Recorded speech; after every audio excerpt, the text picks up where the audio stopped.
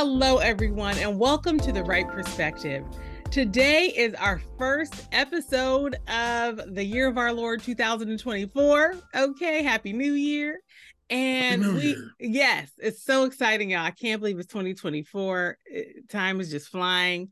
And you know what is a great way to really kick off the new year is just to make new commitments, such as subscribing to this podcast. Okay, click subscribe. Okay, like, share. We need you. Okay, on all of our platforms. Our audio listeners, we thank you all so much for engaging as deeply as you do.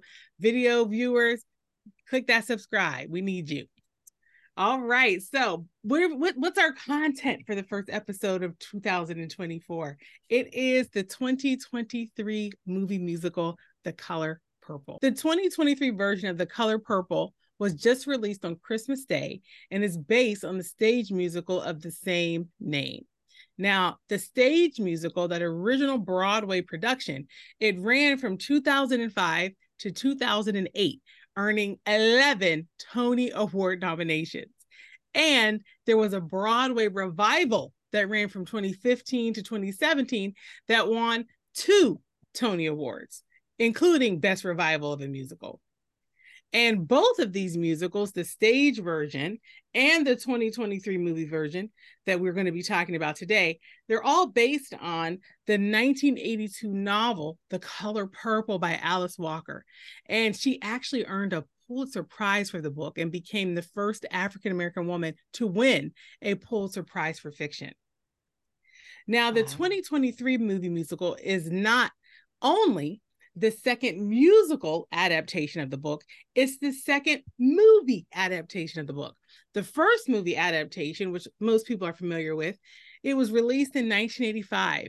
It grossed $98.4 million against a budget of $15 million and was nominated for 11 Academy Awards. It didn't win any. It was also nominated for 4 Golden Globe Awards, and it won 1. So obviously, with this kind of legacy, the bar was very high for the 2023 movie musical. What team would take this on? Well, that's a great question. I'm happy you asked. The screenplay was written by Marcus Gardley, and it was directed by Blitz Bazawule. And I should have looked up the pronunciation of his name. It's Bazawule, Bazawule. And it was produced by Steven Spielberg, Oprah Winfrey, Quincy Jones, and Scott Sanders. The film stars Fantasia Barrino, Taraji P. Henson, Danielle Brooks, Colman Domingo, Corey Hawkins, H.E.R, who and her real name is Gabriella Wilson, Halle Bailey, Gossett Jr, Phylicia Pearl Mpasi, Ciara, Jon Batiste, and Aunjanue Ellis-Taylor. Okay, this is just a list of heavy hitters, y'all. And with a budget of $100 million, the film earned $18 million on just its opening day.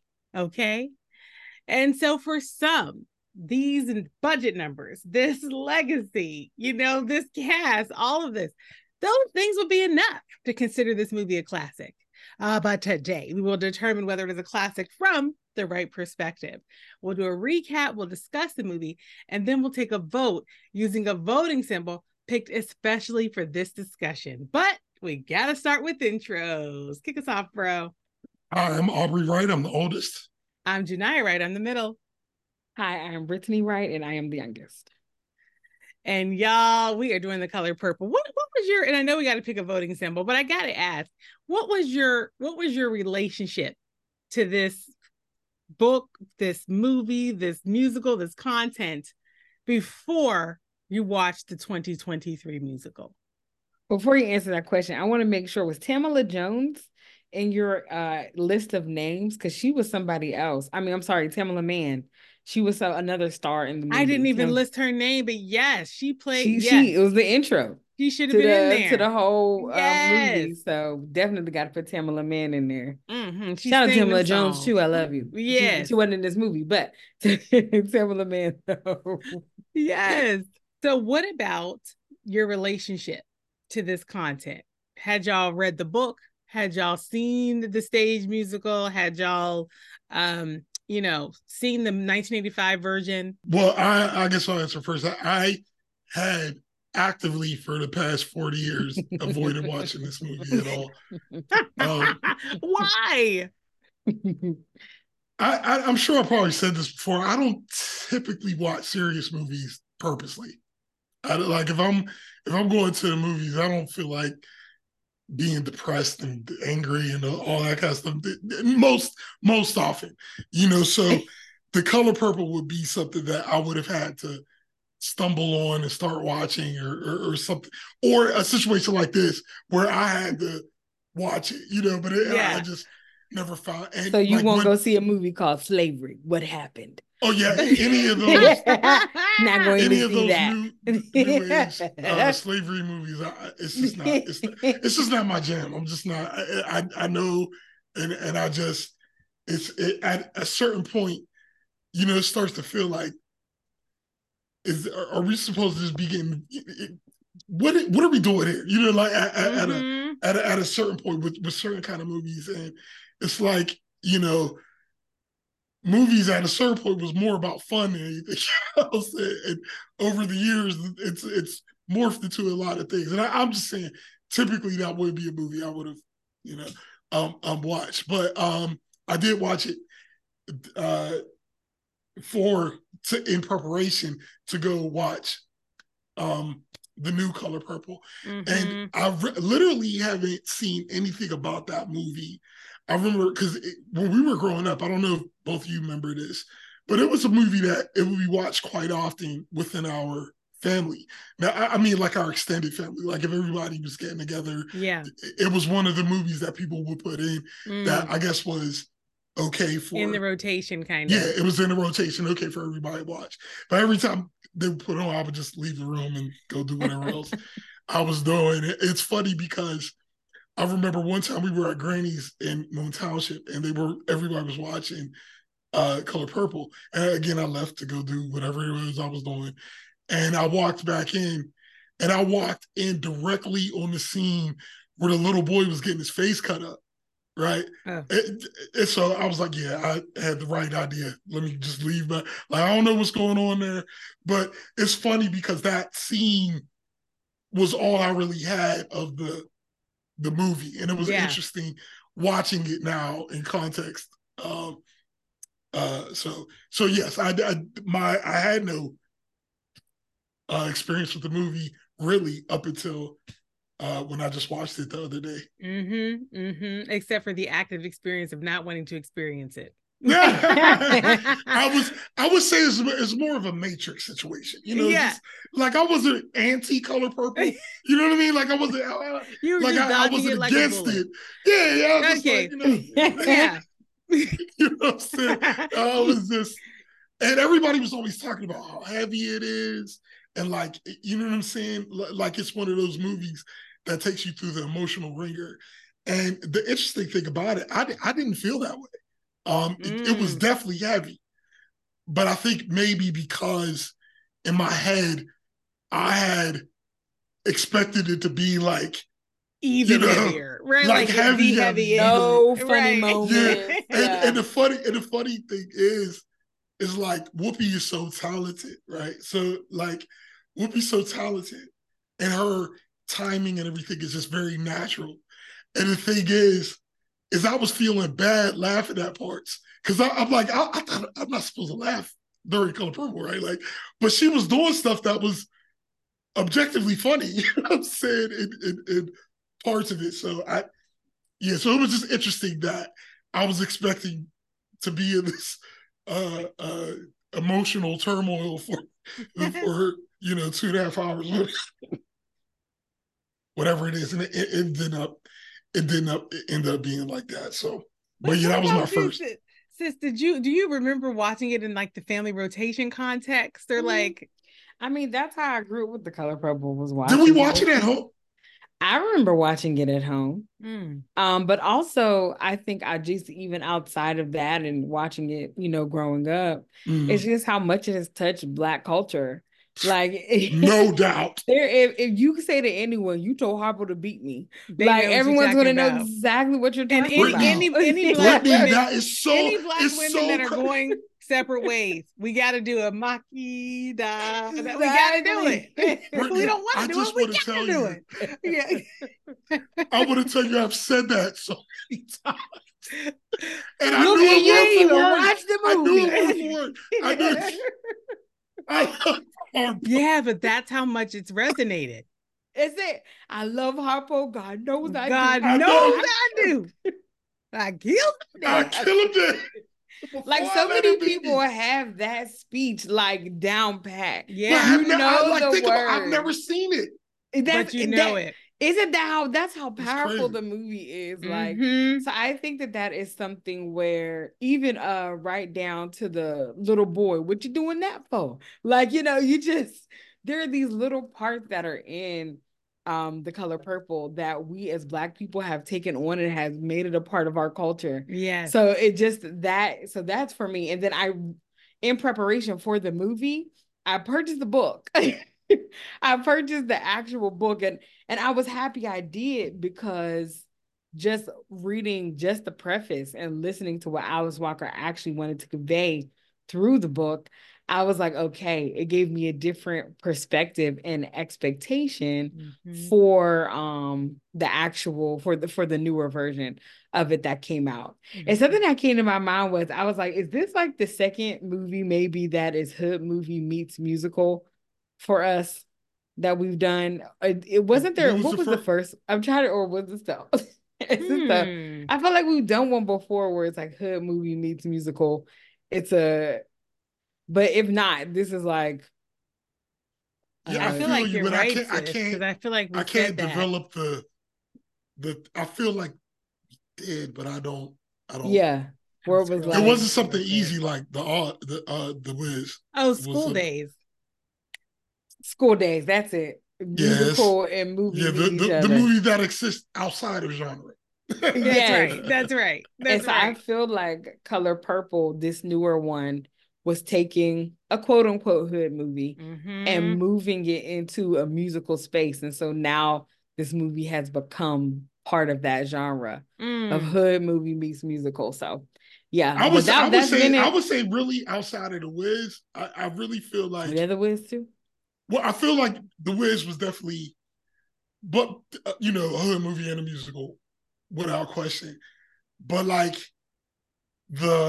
this one, I really felt like I'm like, this is a musical for real. Like this, if I was to think about a modern day musical, this is what I'm thinking about. Yeah. It was it. And and so I will say, like, I don't remember watching this younger. I feel like it was present. I just feel that, but I don't have any memories of it being present. It's just like it was around. So you've never seen the original? I saw the original many times, but the first time I think I was in college when I really sat down and watched it. Yeah, you know what I mean. And of course, I was watching it in a community of people that had already seen it a million times. So I just remember it being something that always felt familiar even before I watched it, and I have watched it many times since college, but what I wanted to do in preparation for this podcast that I didn't do was take in some of the stage musical. Do you know, I was in New York when the revival was running. The revival was like 2015 to 2017. I was in New York already. I knew it was up. And it was one of those things where you just take it for granted it's going to be around a while. Yeah. And you just don't rush. And I have to now live in regret that I didn't see it on stage. James saw it.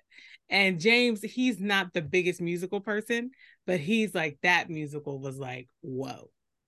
At some point, stage. James is going to have to be a part of this podcast. His name, he's like a ghost of the podcast. James, you're going to be like our first guest, or our second guest, because Skylar's our first. Yeah, you have to be our second. That would be so great, because he always has so much to add. Like, and so, for example, for this movie, he knew some of the actors that were in it. You know what I mean? So he always has so much to add.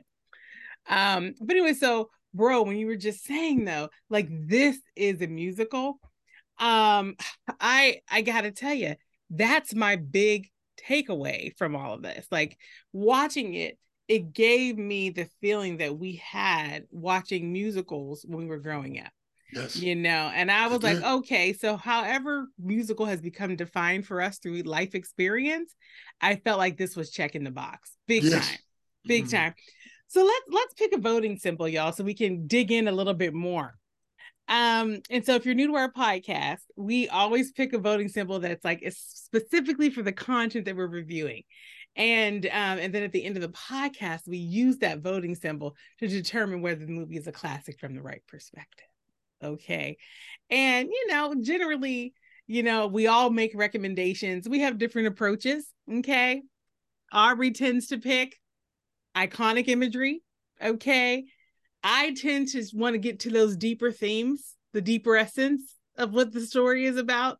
And Brittany generally doesn't prepare at all and just comes on in here like she doesn't know the podcast gets recorded every 2 weeks and just says whatever on the top of her. What happened in Goldie Bear and Goldilocks and the Three Bears? Okay, what? Papa Bear, it was too hot. Mama Bear, too cold. Baby Bear, just right. Welcome. That was a reach. Welcome. That was a reach. You're welcome. That was a reach. Thank you. Listen, all right. All of our arms are long. You're welcome. Way to go, Baby Bear. All right. So I have one voting symbol to recommend. Okay. And I think you guys are going to like it. Okay. To me, it is very much checking all the boxes. Okay. All right. I'm on the edge of my seat. And it is a violet flower. Why? Now, there is the iconic moment in the movie where Shug Avery, the character of Shug Avery, she actually makes a reference to the color purple. And she's doing it in the context of just talking about, she basically says, I think God likes to be admired. He likes to see his work admired. And the quote is, I think it pisses God off when you walk by the color purple in a field and don't notice it. You know, she's talking to Celie in that moment. And, you know, when I was thinking about that quote, the first thing that comes to mind, of course, is what Shug is explicitly talking about. And it's living a life of gratitude. You know, being grateful for every single thing and being intentional and noticing everything, taking it all in, being present. But then I thought more deeply about it. And I realized that she might also have been saying that purple is an example of the wonders that exist in the world, but it's up to us to seek out those wonders. You know, it's like beauty is out there, but you have to go and find it. And so if you think about it that way, it's just one of the many ways that Shug was showing Celie and trying to say to Celie, you deserve better. And only you can know what better is, and you have to go out there and get it. You know, so I thought that violet flower, they were walking through a field of flowers. I don't know what kind of flowers they were. Well, actually, you took my idea, and you took the idea that I had. It's called a hedgerow rose. Okay. Yeah. It's called a hedgerow rose. Love that. Well, bro, is that your voting symbol? Yeah, that was the same thing. I had the same idea. I love that. So that I had looked it up just now so I could say what the name Hedgerow rose. Hedgerow rose.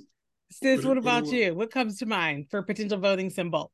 Well, mine was going to be either the purple flower or just that picture of the little girls. But I think we all say the purple flower. I believe hedgerow rose. Yeah, and I don't even know if that's happened before.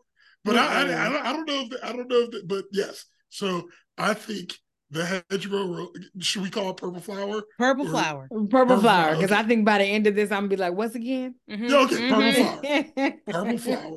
Purple rose. Let's say purple. Purple rose. Because I think it's a rose, right? It's a rose. Yeah, the color, it's a hedgerow rose. So we'll say purple rose. Love it. So at the end of this podcast, the 2023 musical version of The Color Purple must receive 3 purple roses. If it receives 0, 1, or 2, it will not be a classic from the right perspective. Okay, so let's get going. All right, here. Listen, can I just say, let's just say purple flower. Purple flower, because it might not be a rose. I just caught another thing that said calling it Cosmo. So I have not done enough research. Purple flower. Mm-hmm. And Always. Because one day there might be like a flower expert on this, like, that's not a hedgerow rose. Totally. Hedgerow roses are native to Myanmar. What are you even? And I'll be like, right. And that's where it was filmed. Or it'll be like purple is the one color that roses don't grow in. Right. Everybody knows that. Duh. Right.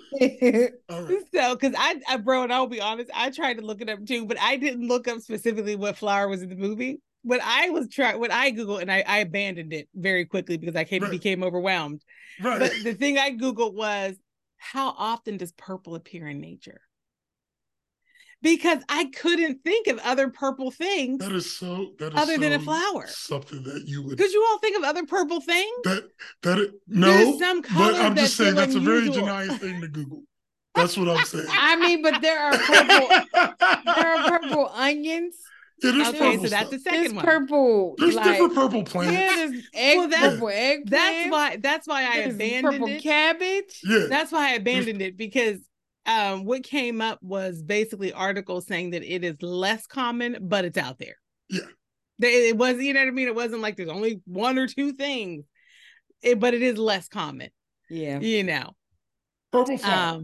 But purple flower. Okay. All right. So let's now do a recap. Spoiler alert. Okay. Spoiler alert 15 times. Normally spoilers don't matter because our movies are so old. Our stuff is rusty, dusty content, and that's why we love it. Okay. But this is brand new, so we need to hear you. And actually, you know what? When we post, we're going to put it in the message too, which we generally don't do. Spoiler alert. So people will know. And so we do a recap though. So make sure that everyone's able to follow the discussion and participate in the conversation. So let's do this recap of the 2023 musical of The Color Purple. The movie begins in 1909 on the Georgia coast. We meet two young women, Celie, played by Phylicia Pearl Mpasi, as the child, and Fantasia Barrino as an adult. And Celie is 14, and her younger sister Nettie, who's played by Halle Bailey as a child, and Ciara as an adult, they are best friends, and they are clearly like each other's lifeline. You know, their loving and kind and generous mother had passed away, and they're being raised by their father, Alfonso, played by Dion Cole, who is, he sexually abuses Celie, fathering two children with her, Adam and Olivia, and then taking them away from her shortly after they're born to quote unquote give them to God. Eventually, the father marries Celie off to a man that calls himself Mr., played by Colman Domingo. And he basically marries her because he needs someone to raise his three children and keep house for him. He is mentally, physically, and sexually abusive. And if that wasn't enough, he tries to rape Celie's sister Nettie. And Nettie had only come to stay with them because she had to flee her family home after her father tried to rape her. And when Nettie resists Mister's approach, he pulls a gun on her and he throws her out, and he threatens to kill them both, kill her and Celie, if he ever saw them together. Nettie promises to write, but Mr. won't let Celie check the mailbox. So we don't know. By 1917, Mr.'s kids are all grown and out of the house. His son Harpo, played by Corey Hawkins, has fallen in love with a headstrong woman named Sophia. Mr. and his father, played by Gossett Jr., they hate Sophia immediately because she won't treat them or Harpo as superior to her. When Harpo does try to control Sophia by beating her, she fights back and leaves him, taking their child with her.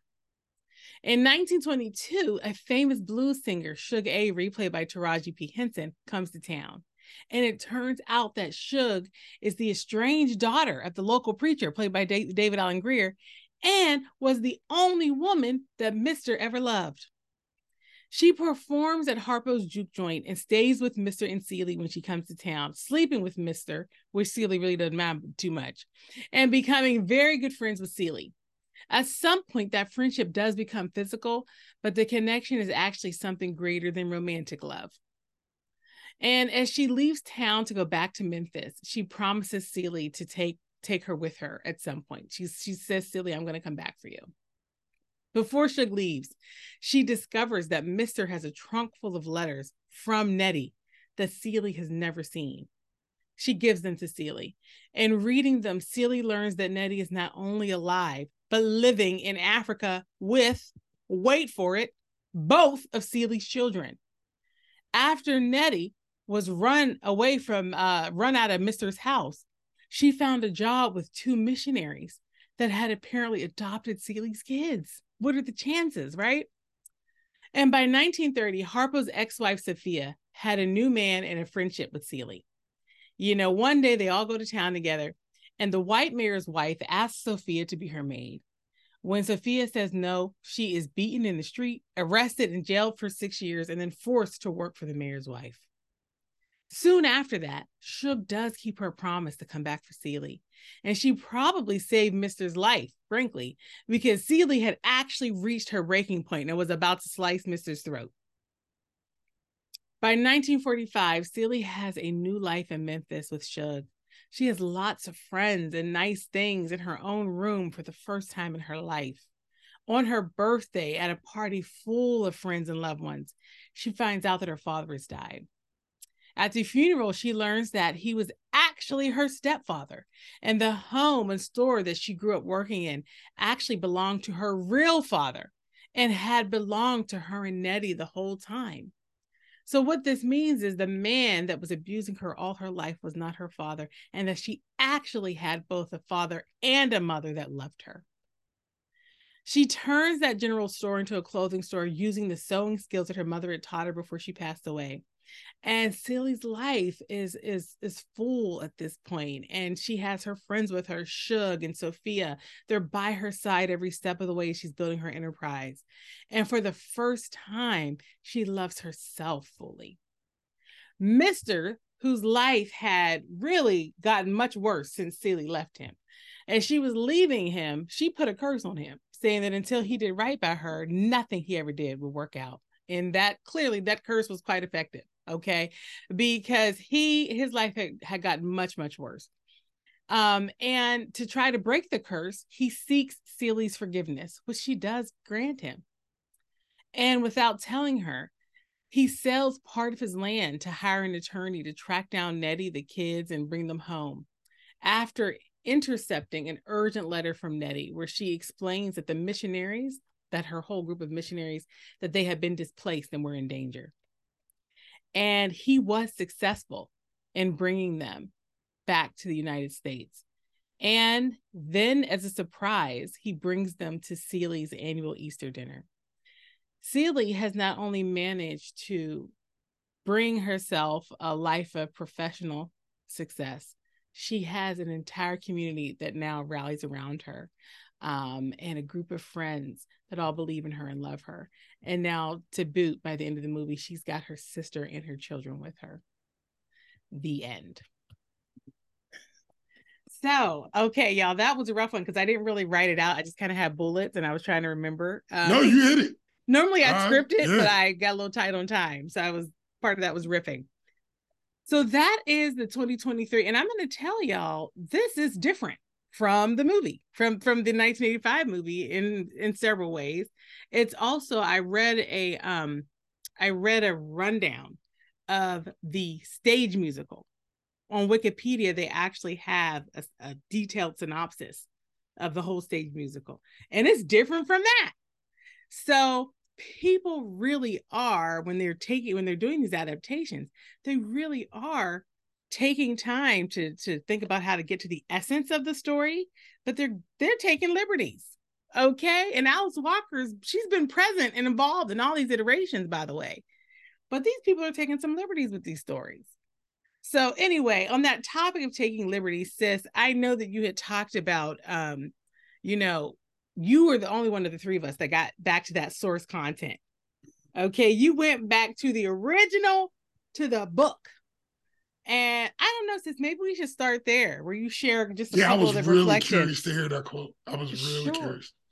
So I will say this. I had expectations. Let me say that better. I didn't want to have expectations for this new Color Purple. I just literally wanted to see the old one, see what it was, and see what they did in the new one to see if it was similar. But there was just this large part of me that was like, for whatever reason, because you guys, I read, but I am not like an avid reader. Like I have books and things like that, but I'm not like, oh, my whole room is a bookshelf. And so like it is, but for whatever reason, I just had this strong desire that was like, read the book, read the book. And so I didn't get a chance to finish it. But what I did finish was the preface before I saw the new one. And I'm not going to read this. So this copyright of this one is because I want to get that right. I'm sorry, I should have had that. So it's the preface. So the copyright of the book is 1982, but the copyright preface is from 1992. Yeah, that's like even better, because that's like after she has heard and everything that people have so taken that would from be it. So, after the 1985 movie. Yep. But before, well before this current iteration. Yes. And so this is not long, but there are just like two parts, kind of. So I'll just read them. Whatever else The Color Purple has been taken for during the years since its publication, it remains for me the theological work examining the journey from the religious back to the spiritual that I spent much of my adult life prior to writing it, seeking to avoid. Having recognized myself as a worshiper of nature by the age of 11, because my spirit resolutely wandered out the window to find trees and wind during Sunday sermons, I saw no reason why, once free, I should bother with religious matters at all. I would have thought that a book that begins, Dear God, would immediately have been identified as a book about the desire to encounter, to hear from the ultimate ancestor. Perhaps it is a sign of our times that this was infrequently the case, or perhaps it is that it is the pagan transformation of God from patriarchal male supremacists into trees, stars, wind, and everything else that camouflaged for many readers the book's intent. To explore the difficult path of someone who starts out in life already a spiritual captive, but who through her own courage and the help of others breaks free into the realization that she, like nature itself, is a radiant expression of heretofore perceived as quite distant divine. When I read that, I was like, oh, when you first see the very first Color Purple, you're like, this is a tumultuous life. Celie, you made it, girl. You made it. You got land. You got a store at the end. Like, you're seeing that. But then when I read that, I was like, oh, okay. Yeah, it is that, but it's deeper. Something that can then extend to all people in a sense of finding yourself and finding what works for you. And in this case, in her case, talking about this spiritual awakening of the divine is in everything I see. The divine is in the trees. Thus that part where it's Suge and it's talking about the color purple and what it is. Like that to me was the essence of the movie showing what she wanted the book to be. And so when I read that preface and there's a little bit more of it, I then went and saw the movie and everything just kind of fell together. It all made so much sense why someone would go into this direction with the actual musical. The new one, not the new one. Okay, gotcha. The new one, yes. So and I thought, can I tell you? So there is on HBO, they don't call it HBO Max anymore. It's just Max. Max, okay. Yeah. On Max, I do wonder what the story behind that is. Yeah, there is a documentary on the making of the 2023 musical of Color Purple, and it came out 3 days after the film. So the film came out on Christmas Day, December 25th, and the documentary came out on December 28th. And in that, Oprah, she talks with all of the cast members, by the way. I actually do recommend it. I thought it was a really good documentary.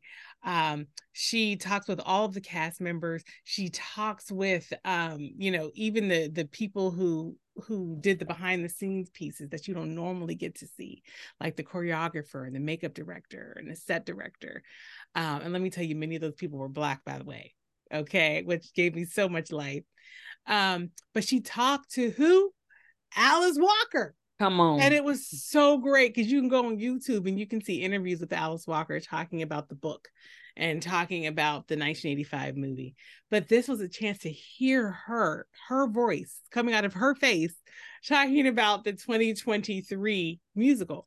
And in the discussion, one of the things that Oprah asks her is, what does Celie mean in 2020? In the documentary was obviously in 2022, because she said, what does Celie mean in 2022? And here is what Alice Walker said in response to that question. It means that I've watched a lot of women become free to express their love, their sexuality, their spirituality, period. She didn't say period. I'm saying period. That was the end of the sentence. End quote, I guess I should say. But sis, it's what you were just talking about. So in some ways, when you're reading that her intention was to free people and to acknowledge the divine, look, what she has now said in this documentary is that mission was accomplished. So thank you, Alice Walker, and right on. That's really powerful. Absolutely. And so where do we start with this?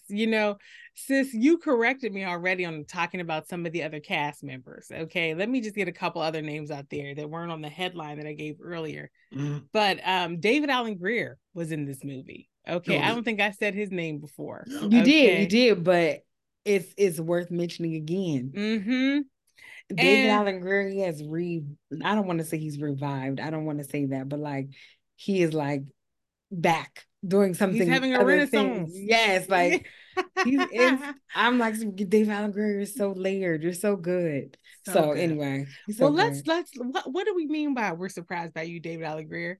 It's because he sang in this movie. Okay, so let me make a recommendation and y'all tell me what you think. Why don't we normally start with talking about the story and the plot and all of that. But bro, your reflection earlier where you were like, this felt like this was a musical. Check the boxes. This was a musical. Why don't we start with the music and the dancing? Why don't we start there? How did y'all feel about the songs, the choreography? How did it leave you?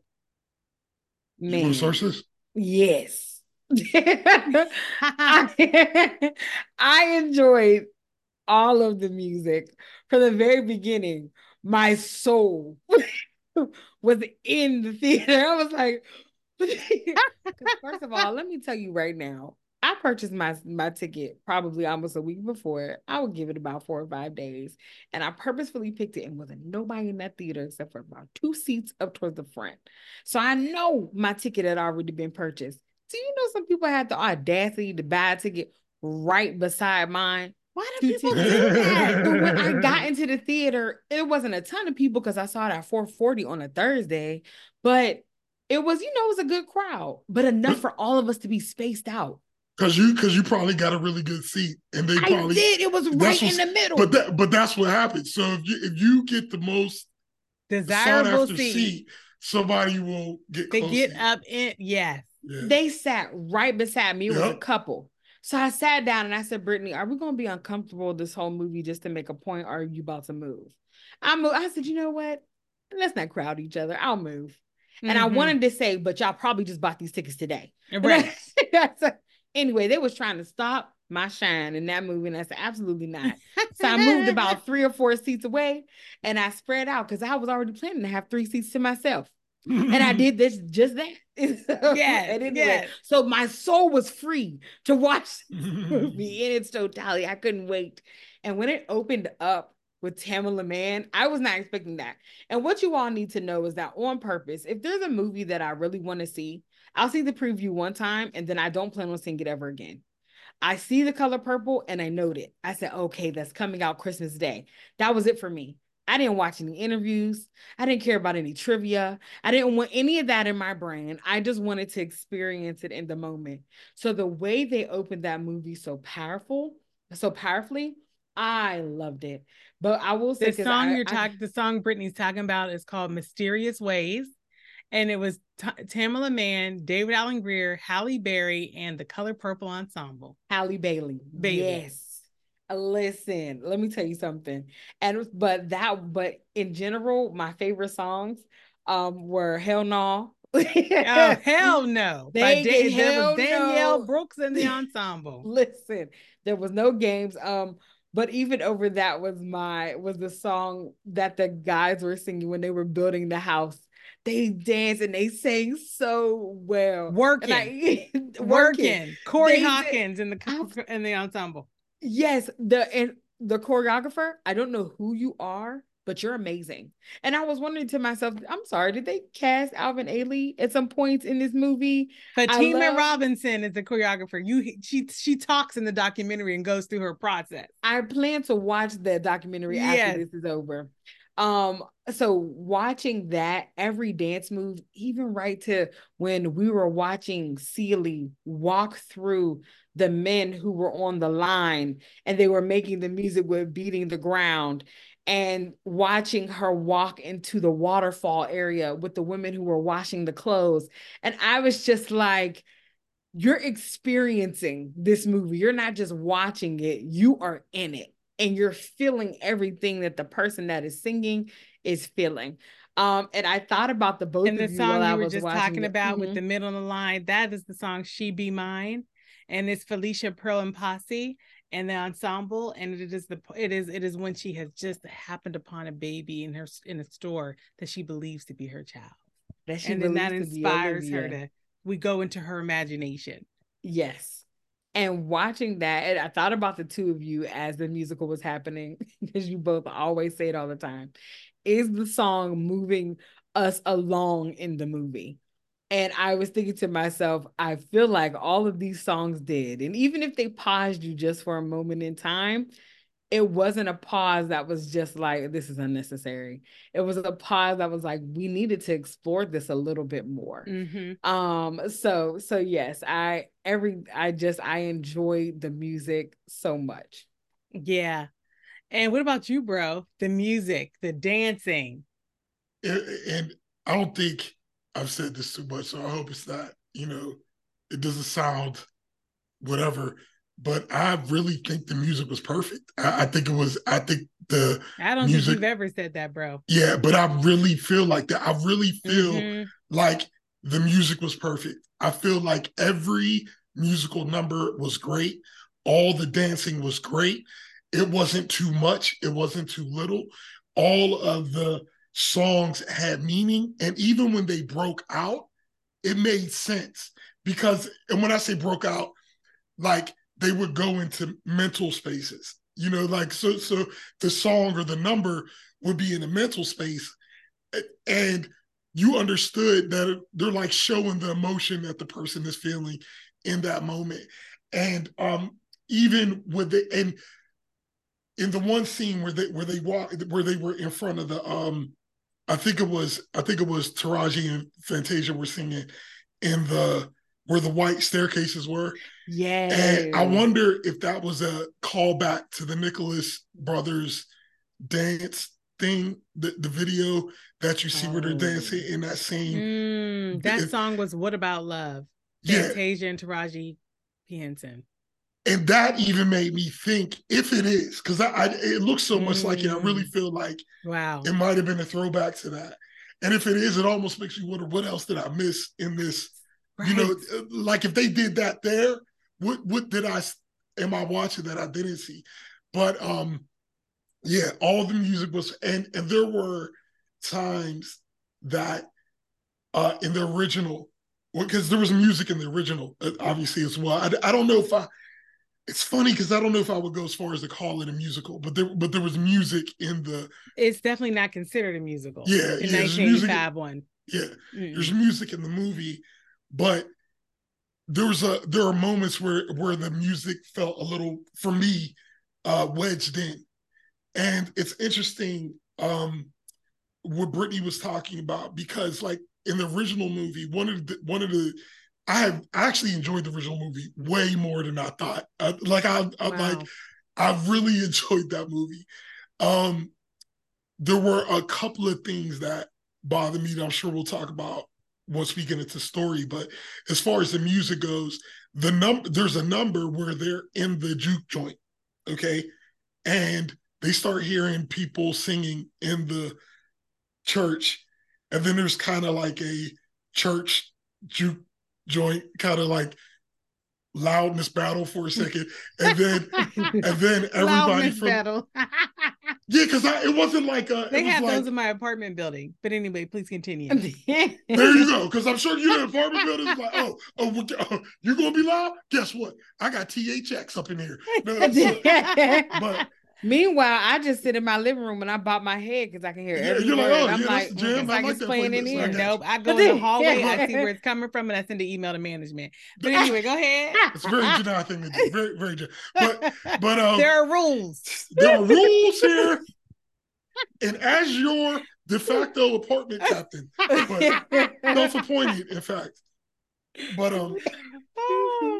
but that scene where like Suge is singing in the juke joint, it's like, first of all, what are you doing in the juke joint on Sunday morning? That was a very odd place weird. To be. It was like that was kind of weird. It was a brunch show. It was a brunch show. But after that, they're all just kind of walking down and they're all going into the church and they're singing and they're walking.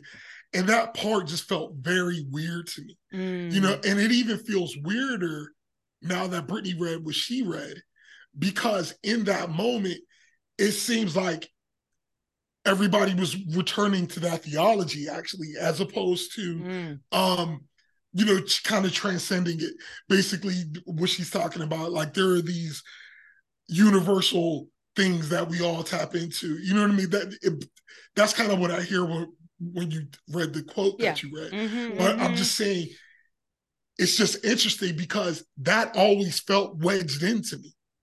You know what I'm saying? Like that scene and that song and the way they did it, and they even that they did differently because the way they changed it, because that was ultimately the part where Suge reunited with her father. But I'm saying in this version, the song was Suge just walking into the church by herself. And maybe God is trying to tell you something. Taraji Henson and David Allen Greer. Yeah. And it that song. And I got a snap. And the way that they did it, first of all, it was great. You know, not too much. It reminded me of the Sister Act 2, where Lauryn Hill and the other woman were singing His Eyes is on the Sparrow.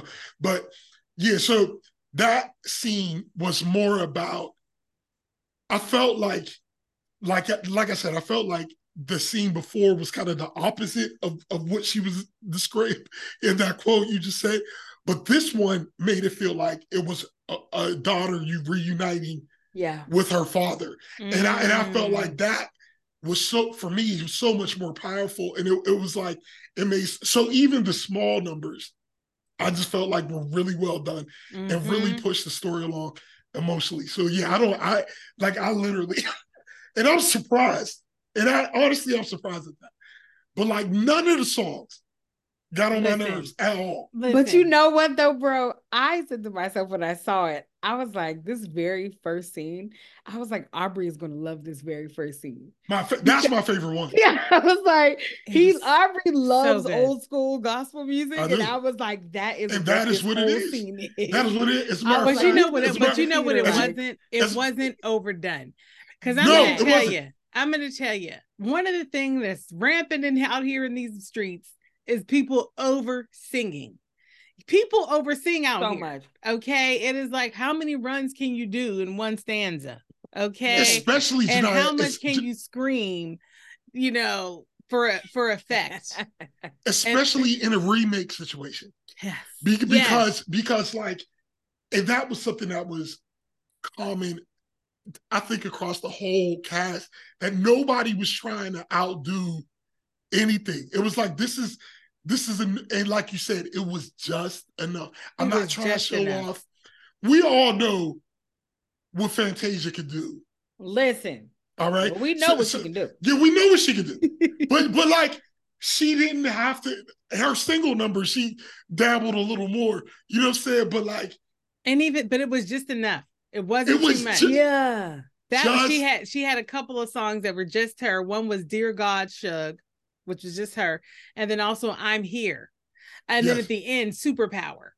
Okay. Those are the ones where it was just Fantasia. In every single one, she hit that exact right balance of giving it to you, and then just roll this smoothly moving us through and just smooth it on. Because the thing about it is what makes a musical great to me is like when it's like these songs are expressing what's going on and their emotions and what they're feeling.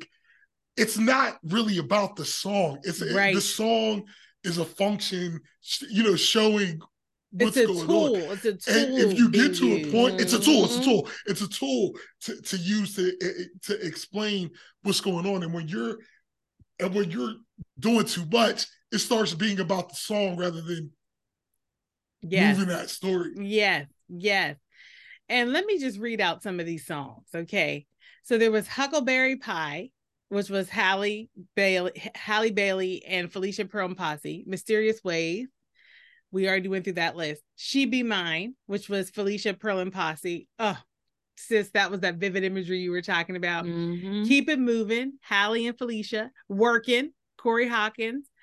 Hell No, Danielle Brooks. Shug Avery by Fantasia and Colman Domingo. Dear God, Shug, Fantasia. Push the Button, Taraji P. Henson. What about Love? Fantasia, Taraji P. Henson. Agoo, The Color Purple Ensemble. Hell No, Reprise. Miss Seeley's Blues, Taraji P. Henson. That Sister. Miss Seeley's Pants, Fantasia, Danielle Brooks, Taraji Henson, and H.E.R. I'm Here, Fantasia. Maybe God is trying to tell you something, Taraji and David Alan Grier. The Color Purple, Fantasia, Danielle Brooks, Taraji P. Henson, Ciara, Corey Hawkins, and Colman Domingo. That was that end scene around the tree. And then Superpowered, Fantasia. Now, that's the main track list. Which song was it that, because I felt like it was a reprise of Sophia's song whenever Celie was going to see her in prison. I think that was a callback to Hell No. Okay. It might have been. It's not listed here as a separate. It's not on this particular list. Go ahead, bro. I want to ask, Janai, do you know, it seemed like there wasn't no lip singing in this whole, I mean, I'm saying everybody sang for their own. Yes. Everybody that was their voice.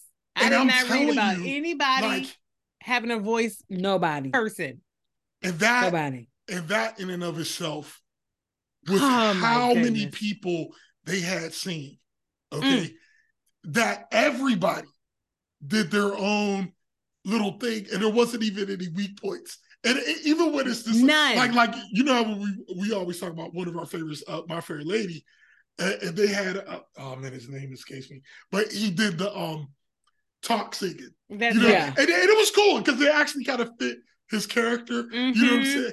But it was clearly a situation. Well, to me, Rex it looked Harrison, like a situation. who was playing Professor Henry Higgins. He didn't sing; he just kind of talked. Yeah, he talked, but it seemed like a situation where they were like, this dude is just perfect, but he can't sing. That's the only thing. He can't sing.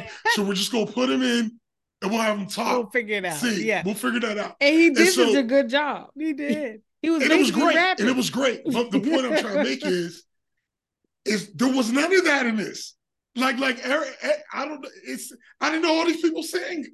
You know what I'm saying? Like, oh my gosh, just tore the roof off the place. Yeah, I mean, but that reprise I was talking about, you guys, I held it together in that movie.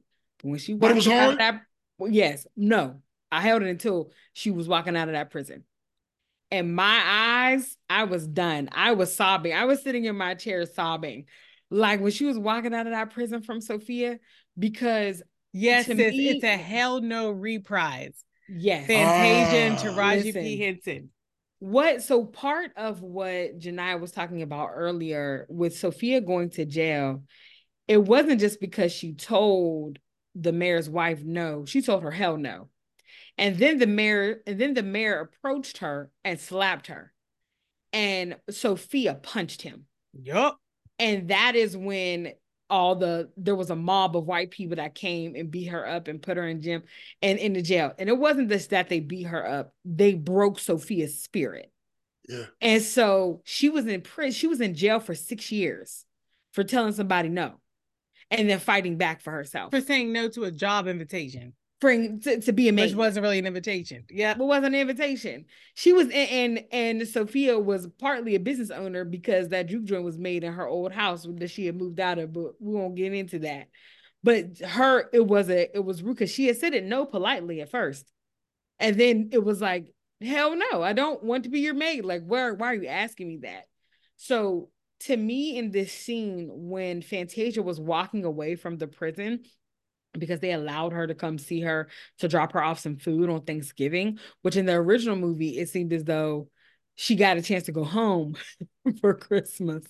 But this time, it just showed her being able to go being in the prison. And we got a chance to see that. And when Fantasia was walking out, when the guard told her she had to leave, this is when she was finding her strength. Mm-hmm. This is when she was beginning to find her voice, but you can tell that there was so much emotion behind it. I'm angry because I'm in this horrible marriage that I didn't ask to be in. I'm angry because one of my closest friends, my daughter-in-law, basically, is in prison for just telling someone no, that she doesn't want to be a maid. There was so much layered happening in that. And I felt it through the screen, and that was it for me. I was in there like... sis, girl, hell no. Let the record show you made it longer than I did. I cried during She Be Mine because this. So listen, let me just say, if anybody took my sister away from me, I would be done. And if anybody took my child away from me, I honestly, y'all, that started the waterworks for me, and it just kept going through the whole movie because I was just to have the experience of being pregnant, bringing a child into the world, holding your child in your arms for a day or two, and somebody just taking, and not just anybody taking a child from you, someone who hates you and rapes you and is the father of the child, to just take the child away. You never see him again. I just, honestly, I couldn't handle it. So sis, you made it much further than I did. I was so heartbroken for this character. I was so heartbroken in this story. But at the same time, and this is back to the point you were saying earlier, shout out to Dion Cole. You did an amazing job. It took me a minute to recognize that that's who it was. He did. He played that out, comedians. I said, you know what, Dion? You show that rage. Because I was about to slice him really that day. Hard. Yeah, man, I wanted to kill him. He seems like somebody puts a lot of work into. Because if you watch his older stand-up comedy through now, he seems like somebody who works at his craft. Okay. Yeah, absolutely. I agree. Now, he was always good. You know what I mean? Like he was, back in the day, he was like a chubby, fat comedian. He just had this very original kind of deadpan way of he used to have his jokes in his pocket. He'd be like, I'm about to tell y'all some jokes. I wrote some jokes. I'm about to tell y'all some jokes so we can go ahead and go home. And like, but I'm just saying to see him. He still does that. But it is that's his thing. He'll always do it, at least a part, you know what I mean, of his, which he's staying true to who he is. But I'm just saying, he seems like somebody who's like, I'm gonna work to be good at all these different. Yes. And and Dion, listen here, Mr. Mission Cole, accomplished, sir. Yeah, you've done it. So we can talk about he that. He has a show on FX. Does he have a show on FX? haven't gotten it. Because I don't have that channel, but I've seen the commercial for it. He has a serious show that is out, and I haven't gotten a chance to watch it because I don't think I have that channel. Sorry, Average Joe. Something that started in 2023. Mm-hmm. Okay, this is quite a cast here. He got Malcolm Barrett in here, Tammy Townsend, Ashley Olivia Fisher, Cynthia K. McWilliams. Yeah. Okay. They're in season 1. So season 1 was in 2023. Have you watched Average Joe? No, I'm saying if we're it feels like we're transitioning to talking about stuff. Do it. You know what I'm saying? The one thing I'll just say about the acting is that, again, there were no weak points. Mm-hmm. There were no weak points. But the other thing I really loved about how these actors, what they did, all of them did the exact amount. Nobody, like the lines that were supposed to be the lines, they did them. and they did them not more or less, or everybody knocked their line out of the park. You know what I'm saying? Because like when you see, at first I didn't even know if they were going to have Sophia. I didn't, in the very beginning, it seemed like they were going to do that part. Like I didn't know, because it almost seemed like they were having her abuse him more than anything. But when she said that line, I love Harpo, and I mean she just that scene as well. Woo. Yeah, that's what I said. Like everybody, all the little parts that were, it just, this is how you do a remake, in my opinion. Like, because you ever hear a remake of a song that they start throwing so many runs and stuff in it? It's like, look, man, the song was already sounds good. Terrible. Okay, and now you're just making me want to stop this and go search for the original song. I don't even want to hear your reimagination. Write something else then. But yes. Bro, I'm actually really happy you said that, because in the documentary, you get to hear from the director and from the writer. And one of the things the director said, he was like, this is not a remake. This is a reimagining. And part of what he was talking about that made it unique was the opportunity to kind of see what's going on in Celie's mind.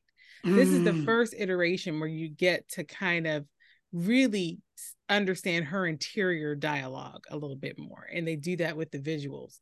And when Brittany let me know that the book was really a series of letters to God, for the mostly to God, I think it turns into letters to her sister, but that it's letters to God, that the original book is all an interior conversation. It's all interior dialogue. And now they have found a way in this latest iteration to put that on the screen visually, so that we're actually inside of Celie's head for certain parts of the film. So it is again, it's going back to the roots a little bit. And bro, as you're taking us to talk about the performances, and I love that you started this discussion of the acting with the "you told Harpo to beat me" scene, because in the documentary, Oprah and Danielle Brooks, when they first see each other on set, the first day on set, they get to each other and they both just start crying. And part of it is Oprah's journey and experience with this content. And I wanted to tell you all about that. So Oprah, the way that she actually came across The Color Purple, she was doing a local television program in Chicago at the time. And she was home from church sick one day, and she was reading the New York Times and saw the review of the book. She went right to the bookstore. She said, put on her galoshes. She said, they're rubber boots. We called them galoshes at the time. Put on her galoshes, and she went and got the book. And she said she read it all in one session, and ended up, before that bookstore even closed that same day, going back to buy all the copies they had in the store. And she gave them out to people after that, because the book was so powerful for her. What made it so powerful is that apparently at the very beginning of the book, one of the first letters to God, the Celie character is saying, I'm 14 years old and I'm trying to understand, God, what is happening to me and why. And for Oprah, it was her story, because she had been molested at 14 and she had birthed a child as a result of being molested. And I didn't know that about Oprah's story. And in addition to Oprah's connection to the content, this is now a segue to Fantasia, y'all. Fantasia had a deep connection to this content. She said that she was picked on, bullied, and she was actually molested at the age of 7 or 8. And so when she was living in this character, she said, even though she has done the work to heal from these things and to move on from these things, when she steps into Celie's shoes, all of those things come up for her. Yeah.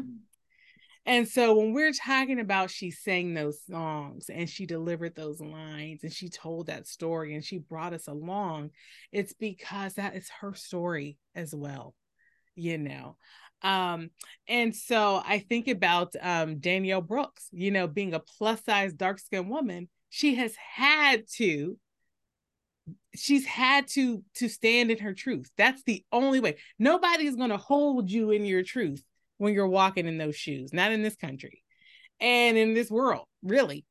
And so I think about the way that she had to use her own experience in these characters. So I think part of the brilliance of the casting was choosing people that weren't just going to, you know, do a textbook. Oh, let me take on this role. Take on the role.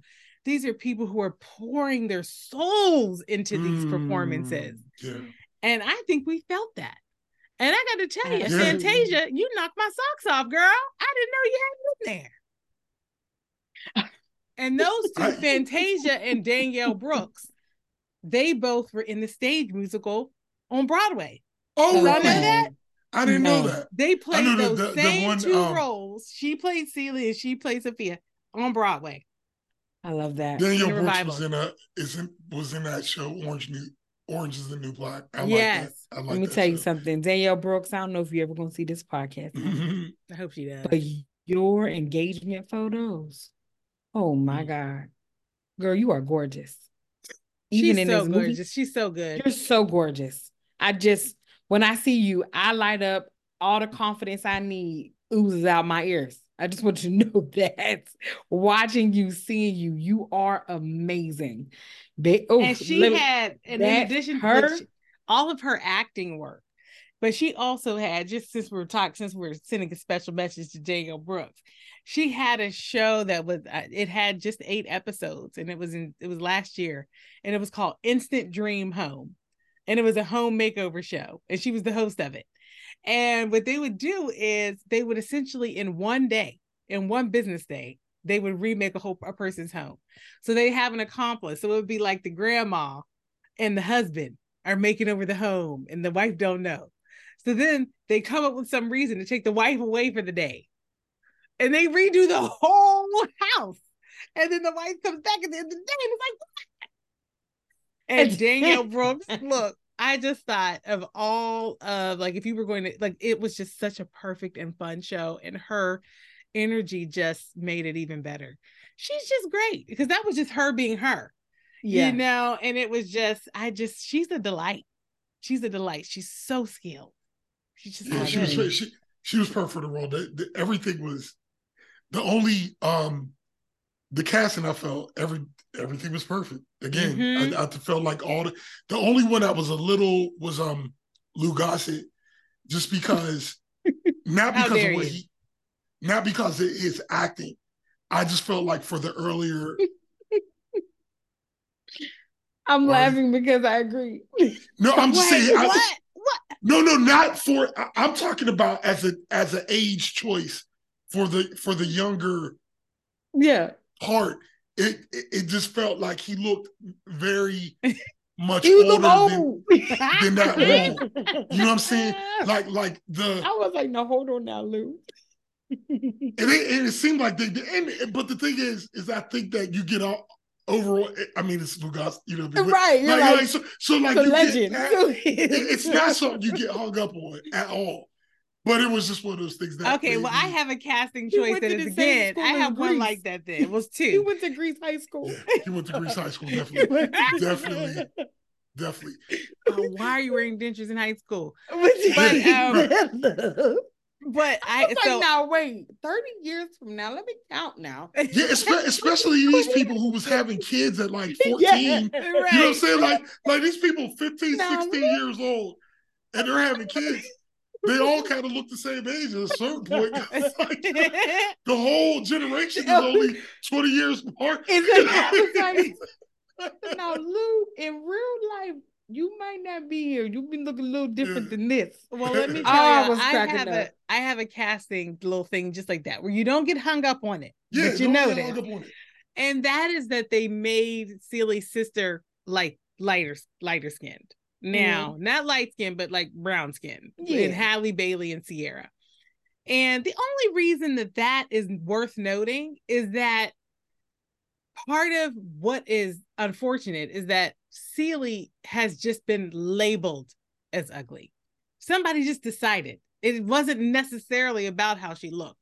And in the 1985 movie, the distance in features between the two sisters were, one, they had just decided she was smart and was going to go to school, and one they had decided was ugly and was going to be mistreated. There really wasn't a physical huge difference between the two of them. They were just two cute little dark-skinned girls, but they had just decided that one was going to be one thing and one was going to be the other. Whereas now you had two sisters where one had some of those features that are more coveted in a racist, colorist, society. And so it added another layer to why one sister was being treated better than the other. Yes. And that was part of the reason why I wanted to read the book. Yeah. That was and part again, of the it's not something to get hung up on, but you just can't ignore color in a story of America. Complexion for Black people. It's a thing. Absolutely. Well, I'm gonna tell you though, but again, you don't get hung up on it.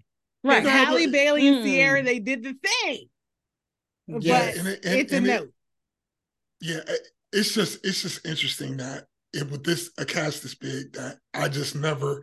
It was really like, I remember back in the day when they had the Dream Team basketball team that went over to play in the Olympics. Yes. That's kind of the feeling that you were like. I was feeling watching this cast. It was just like that same way. Everybody. It was like they were somebody sat around a room like, look, we are going to.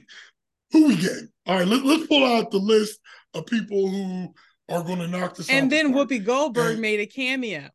And that, and then I didn't expect that. It was perfect. Whoopi Goldberg makes a cameo at the beginning of the movie as a midwife who helps Celie give birth.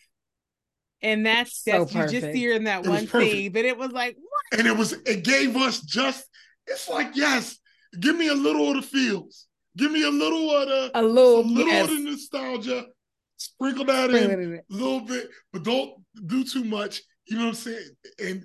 And it's like you're giving respect. Just the mere fact that she's there means that you're in the beginning of this movie and Whoopi approves of it. That's right.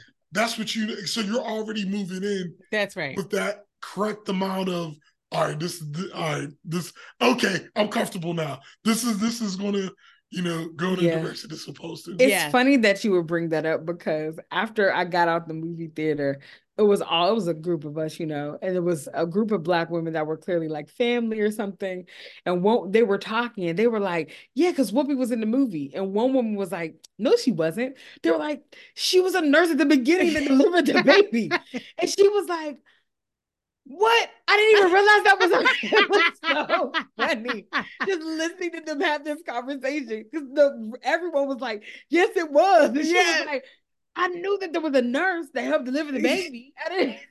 Were you watching the movie? But in all fairness, oh my gosh, with her. So I think it was probably at some point she had looked away, probably for a second, and yeah, we didn't get a sense of what was happening. Exactly. But it was just so funny to listen to them have that conversation, because when she came out, I was like, yes, I was so happy she was in there. I was wondering if they were going to put the original Celie and the original Nettie in the movie, but I guess they what I was hoping they wouldn't do, but I thought they might do, is throw Oprah in there for a second. And it's not that I wouldn't have enjoyed that, but I feel like they did just enough. You know what I mean? Of the throwback. And if they did, if they just had people from the original cast popping up in different locations, and like, all right now, like oh, she's giving tickets on the train. Right. Yeah, exactly. Oh, okay. You got the original Celie serving drinks in the juke joint. Yeah. Like, all right, y'all. That's enough. That's enough. Okay? So there is one character that has given me pause from the first movie to this one, and another reason why I wanted to read the book, which is Squeak. What's her real name? Agatha something. What she says her name? I thought Mary it was Agnes. Mary Agnes. Mary Agnes. Okay. That scene played by her, Gabriella Wilson. Played by her. I'm like, this is such a small part, but you're here in this movie for a reason. Because it's important. Because it's important, but I was just like, you had to have done something else. And say so that more was about that, bro, reason. when you say it's important. What do you mean? Well, I won't be, Brittany, you sound like you were. Well, that was the main thing. Just that Well, had to be, that was part of the reason why I was reading the book, because I just didn't understand. Your part is so small. Yeah. It doesn't seem like you're doing something. But although I know you are, but I'm like, your story has to be deeper than what is being able to be conveyed in this small amount of time. You know what? This makes me want to transfer into the story. And I'm going to tell you why. And what I meant by it was important is that whatever the size of the role or whatever, like, and however big you think you are, let me explain something. This is the color purple. And like, if you have an opportunity to be involved with that, like if somebody gave me, it was like, oh, what you gonna do? You gonna sweep the corner over here in the back? We gonna pan past you one time. I'll be back there. He's the happiest broom sweeper ever. I'm just saying, this is one, like we talked about in the beginning, this is just one of those movies that literally, like, it just surprised me. Bro, when Brittany was posing the question about why that character was in there, and you said it was important, I thought you meant you for the story value of that character. Oh, I'm so okay.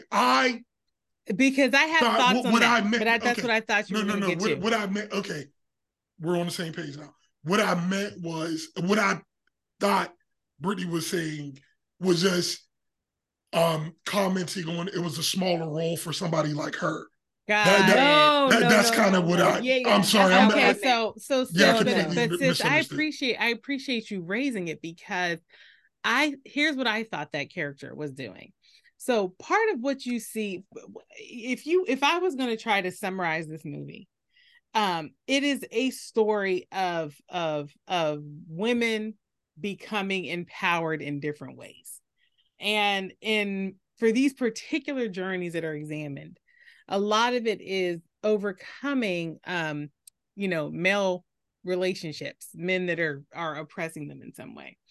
And so the character of Squeak, you have to remember, she is the second wife or partner of Harpo. Harpo he's attracted to strong-willed women, right? That's who he fell in love with. That's who Sophia was. That's what he really actually was quite attracted to.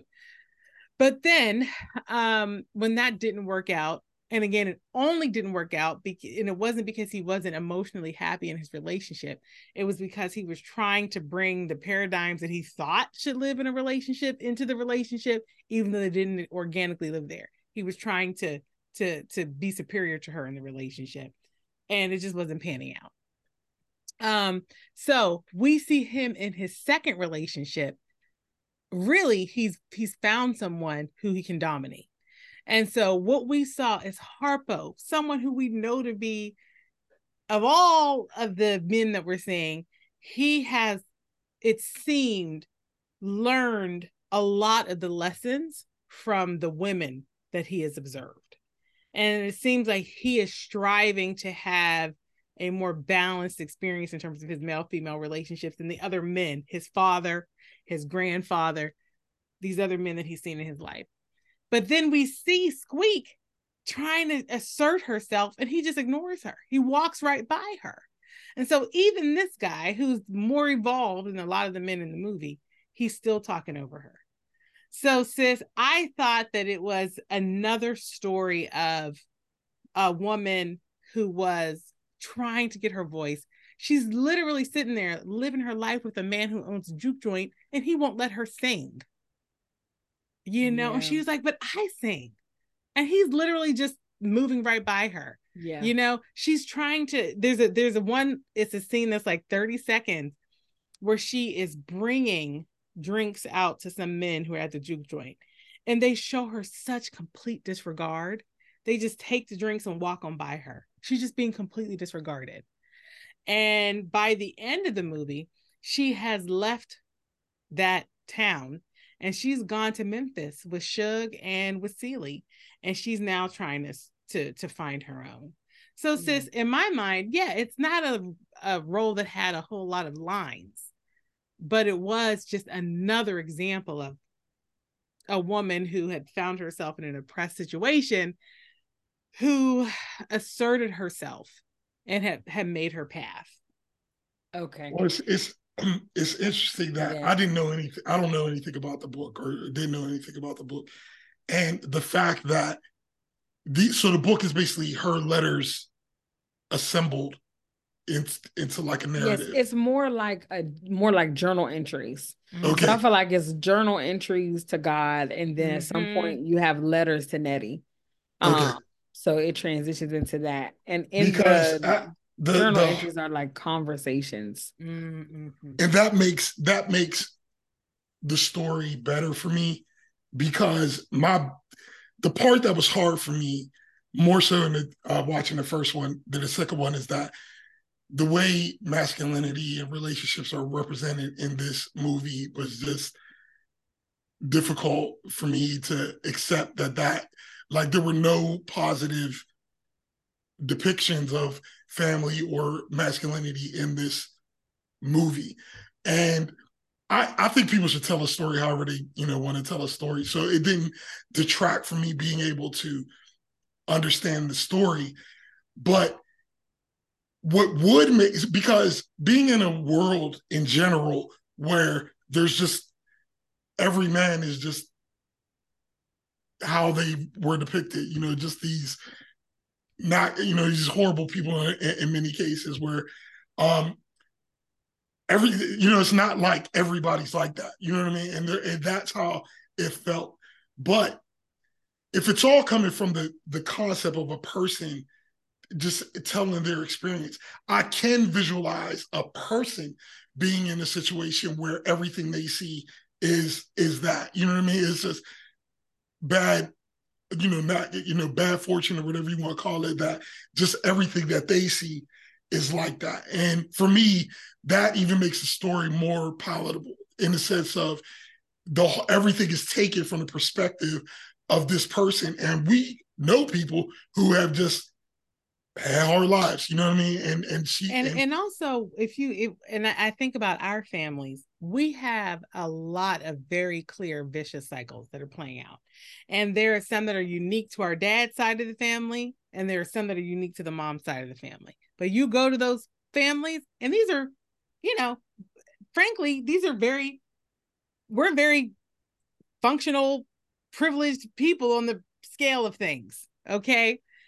And there's some vicious cycles playing out. It just so happens that our two families don't have physical abuse and sexual molestation as cycles. But I'm just going to say, if you look at what our cycles are, they are playing out over and over and over again through the generations. And so I can see how a cycle plays out in a family, because I see them playing out in ours.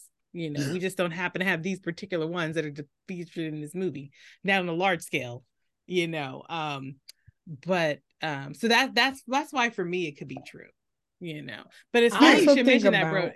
And again, I know this from this they talked about a little bit in the documentary, but I believe but I may have also just read a little bit about it. This was a separate interview that I watched of Alice Walker back in the day. Okay, so this was like in the 90s, this interview.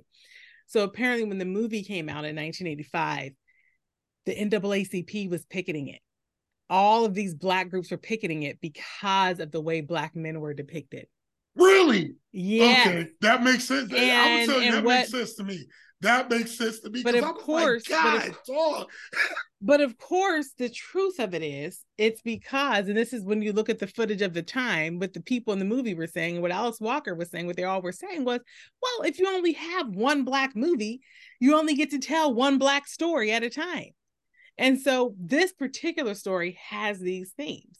If there were 5 Black movies up, one of those could have a different theme about Black men, but they were really boycotting and protesting the movie. What I would have said, like watching the first one, I would have just, to me, if you would have just added, and this is just me, what I would have wanted. This is just a person watching the movie And I respect movie writers for writing the story that they want to write. Mm-hmm. I'm just saying subjectively, from my opinion, if there was just one example, not even a main character, but just like somebody who had enough of a speaking role that was just a person who wasn't horrible, you know what I mean? Like a man who wasn't horrible, to kind of just throw some balance in there. I would have you could have left everything else the same, but it would have just been in a better context for me. That it's just like, everybody's not like this. Like, everybody's just not abusive people who are trading their daughters around, and you know what I mean? Like, all of this, and disowning people, and you know what I mean? Like, everybody's not like that. Mm-hmm. You know? Mm-hmm.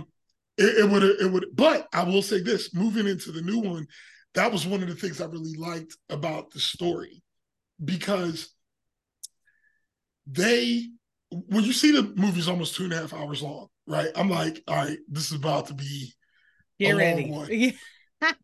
But I didn't feel it, and it's because all. the pacing of the movie is so good. And everything from the original movie that you're like, okay, that scene was a little long. You know what I mean? Like when they were originally breaking up Celie and Nettie, you're like, okay, you know, it was like, it felt like 10 minutes of them just fighting, you know what I mean, in the beginning. And it's like, we understand the idea that you're trying to get to us right now. We can move on. And I feel like all of those little rough patches is like, it's like, okay, we got 40 years of reflection, right? So we know we could like, after thinking about it for this long, we could make this move a little faster. We could put this scene here instead of there. And it just made the whole story flow so much better. It just really, because you can take all of the musical numbers out, and you have, this movie would be a very streamlined movie. You know what I mean? It would be a very succinct story. Absolutely.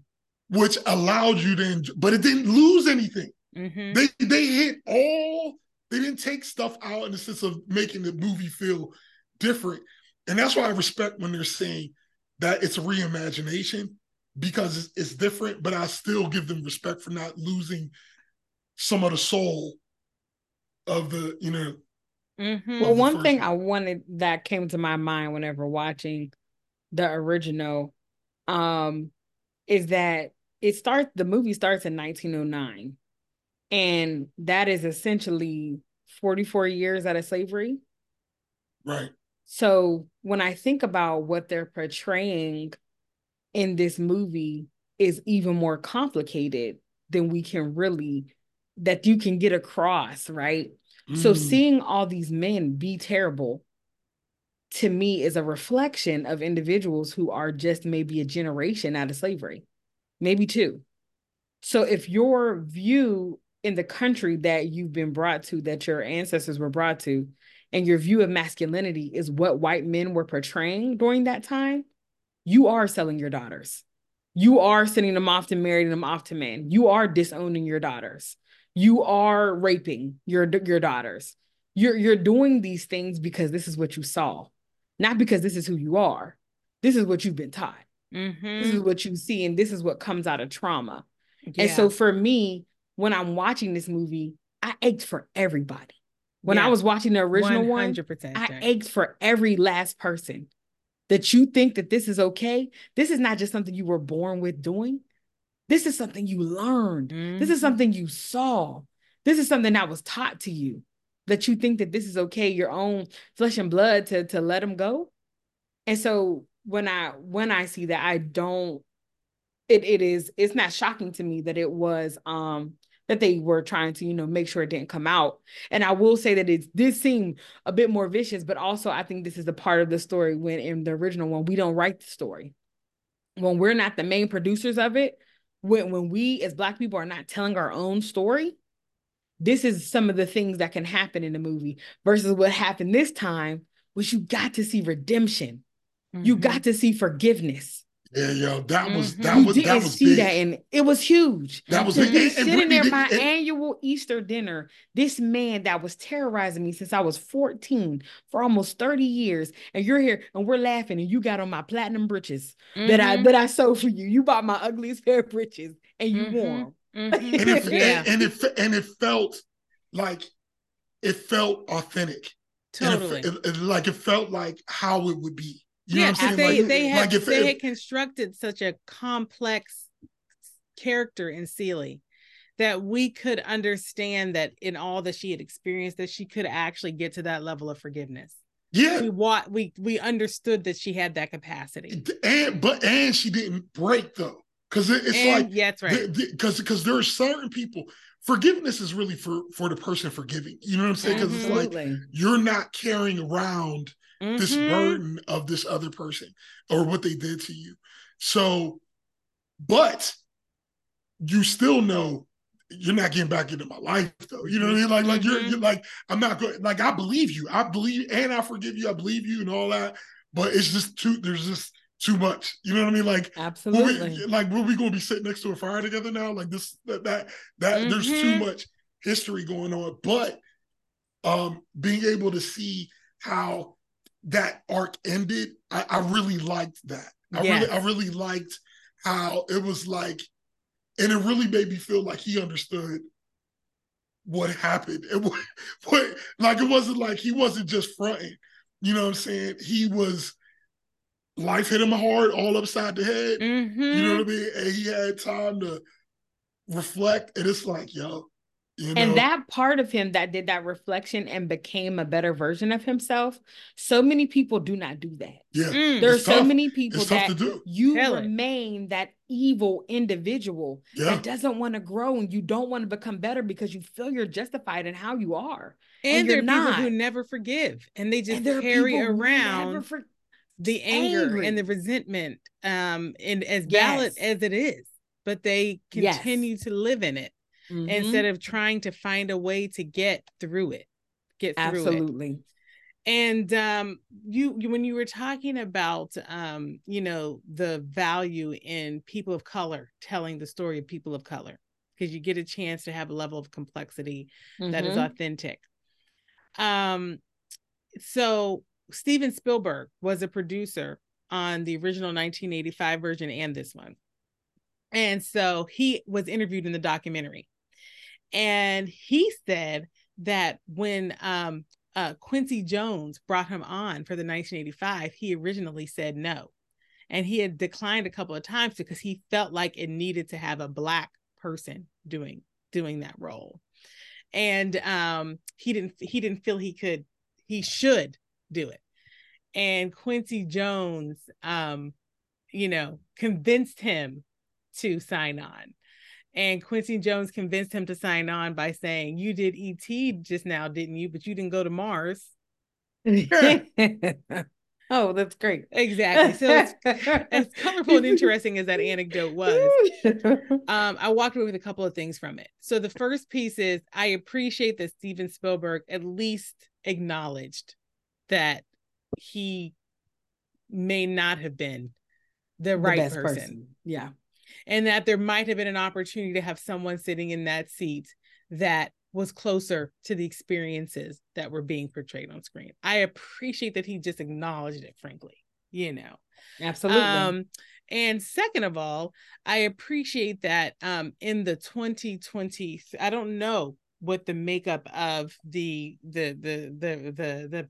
team was for the 1985 movie, but for this one, they had a Black choreographer, Fatima Robinson. They had a Black makeup director, Carol Rashid. I mean, when you are watching a documentary, you see Black leadership all throughout this team. Okay. Now it wasn't all Black, so it's not a claim of an all Black. So for example, the set director was a white man, but there was Black leadership.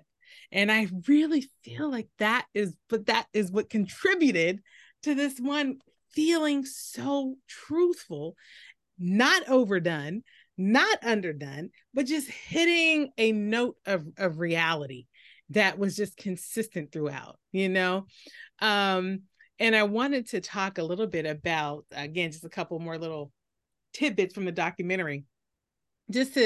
Why did this movie feel so excellent? Why did it feel so well done?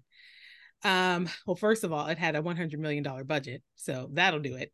But second of all, you're doing good. You should get some quality content out of that. But second of all, it was just the work done. So, for example, the scene of the Suge dance scene, okay, they did 88 takes of that scene. Of that one scene of the Taraji P. Henson, she said they would just ice her knees in between takes, and she'd have to go and do it again. And it's because so respect to them and her. It has to be shot from multiple angles, and this piece might need to be changed. 88 takes for just that one scene. Listen. I'll give one more little tidbit of just the thought and the planning that went into this thing.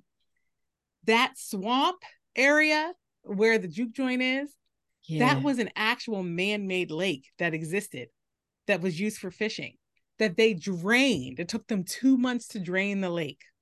They drained it and then built the structures they needed and then filled it back up over 2 days. That's the level of set design we're talking about here, folks. Okay. And it shows. And that is why it all felt so cohesive. It was so good. And so authentic. So we've talked about the music, y'all. We've covered some great anecdotes as we talked through the casting. We've talked about the story itself. Is there anything else you all want to cover before we go to the vote? I think that it's important to name the love relationship between Celie and Suge. Yeah.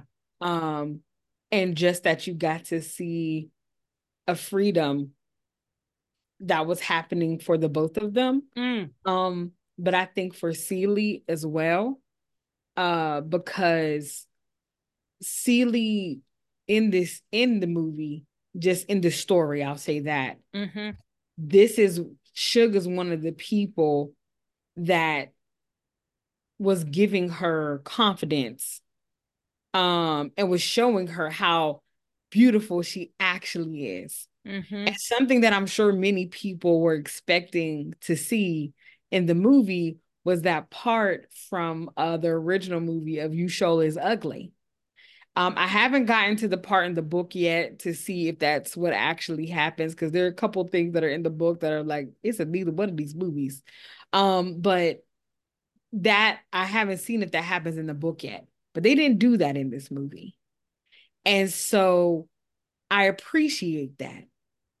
I don't know if they took it out on purpose. I don't know if it was not in the book, like whatever it might be, or just realized because of reimagining, you don't need it. The world is already telling Celie she's ugly, and the world is already telling Suge she's beautiful. You don't need it.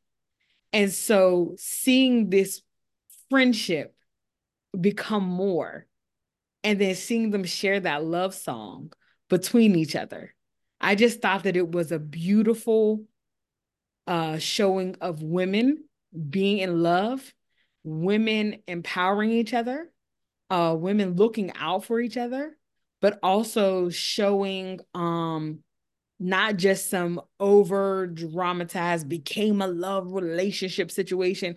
No, you're really feeling this love between them that is almost the love that she was having for Nettie, that she's having for Suge. So anyway, I just wanted to make sure that was named. Just I'm about so happy you talked about that. I'm so happy you talked about that, just because we can't wrap this podcast without really talking about the sisterhood aspect of this film and the friendships. I mean, it was that relationship, sis, that really was the awakening for Celie. But she had other women that really became sister friends. She had Sophia. She had, at some point, she even had Squeak. But it was just and of course it was her sister. And it was really through those relationships that she was able to eventually find strength, find safety, find self, and so this movie is definitely, as much as we've talked about the movie being about forgiveness, as much as we've talked about the movie being about, redemption, it is also definitely a movie about sisterhood and friendship. you know. I'm so Absolutely. happy you didn't let us wrap without hitting on that. But that was it. I wanted to make sure that was named. Well, there's so much we could continue to talk about because the movie was so rich. I mean, if this was a 15-hour podcast, we could go just keep on going, actor by actor. You know what literally. I mean? Character by character, song and by song, because scene every by scene. character had a fullness. Every character had a complete story. There's nobody that was left dangling at all. Everybody had an arc, and that doesn't always happen. But because of time, go ahead, bro. Well, I'm just saying, you talked about the juke joint, but one thing we didn't just mention is that all of the set pieces, like the movie, is visually amazing. It really is. I mean, every scene, and the lighting. Oprah talks about in a documentary how the lighting is like to light black skin as well as it's done in the movie is amazing. You know, it's funny because with this whole thing, I feel like I should have known that, but I didn't know that about that. The book was basically written from Celie's perspective, and you know the story she's read from the letters and things like that. And it's funny because the way that Mehdi arrived in Africa, the scene looks like Celie would imagine it. If she was reading, that's right. You know what I'm saying? But more than this is actually how it was. It's Celie's imagination. Yeah, but that's Celie's imagination of how it, and so it just, like I said, that really brings everything into a better. But even that scene, all the scenes were just very stunning, you know. Totally. And it's so funny, bro. I was a little jarred. Maybe one of the first times that we went into like Celie's imagination. I wasn't expecting that. I wasn't expecting to have these moments of like these fantasy worlds, you know, throughout the film. The first time it happened, it raised my eyebrow, not in a good way. But within seconds of the eyebrow being raised, it just came right back down. And probably tears started flowing down my face because I got over it so fast. I was surprised by it though. But it's just because I walked in with these preconceived notions. Because that was truly something unique about this film. That fantastical piece of seeing what was in her brain. I think we have to remember though, Celie is a child. This movie starts when she's 14. And her entire life has been, and even in the book you see it, Celie is just trying to survive. Finally, when she gets into that middle age that we see towards the end of the movie, she's getting a chance to thrive now. But her entire existence beforehand, how do I get to tomorrow? How do I get to the next hour? That's it. With staying alive. All I know how to do is survive. That's it. That's it. So I think about, you're reading these letters and your mind is like an elephant in the trees. Like you're visualizing, you're walking down and all of a sudden you're walking through men who are, on the prison line. I can't remember what that type of line is called. And they're doing the chain things. gang. The chain gang. You're walking between people who are the chain gang. Or the prison line. The prison line. You're walking in the middle of the prison line. Listen, so that's what I think about. I think sometimes we have to remember that many things, so much innocence has been taken away from people so fast. And called into adulthood, not in a way that's like, I'm teaching you adultness. No, it is, I'm snatching it from you. And now you have to be able to level with these things that are happening to you that shouldn't happen to anyone, whether you're young or old. But they're happening to you now. And now you have to process in a way that no one's ever taught you how to process. So I just think about that. Like, she was a kid. She was 14. And then she, of course we leap through the years. But, one thing I've heard before, from like a counselor therapist, is that you are where your trauma happened. So if you're be 35, but if your trauma happened at 10, unless you're working on it, there's still some piece of you that's 10. So I think about that for Celie. So anyway, That's my last little thought there. I think Whoopi nailed that aspect of it. Absolutely. Absolutely. Just as a footnote. Yeah. That whole idea you're talking about, because she was older and was able to capture that way of, you could tell she's somebody who hasn't, like you said, she got stopped at 14. And I know we're about to wrap. I want to just share one more little tidbit. Like I watched an interview, again, this interview with Alice Walker from the 90s, and she was talking about her inspiration for the book. And she was saying that a huge piece of it was her just reflecting on her ancestors and what she knew about them, the family stories, and the people that she never met, and wanting to be in community with these people, these ancestors that she had never met, and with using some of the stories that she knew. She pulled those stories together, and they became inspiration for or part of Celie's story.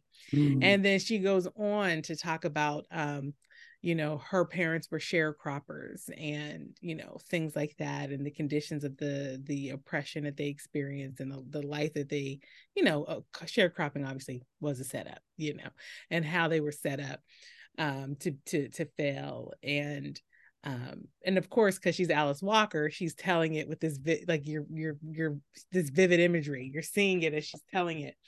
And I was happy that I saw that interview, because I was able to feel those same feelings when I was watching this movie, just in terms of, when you were talking about the visual quality of the movie, it was like the visuals were telling a story.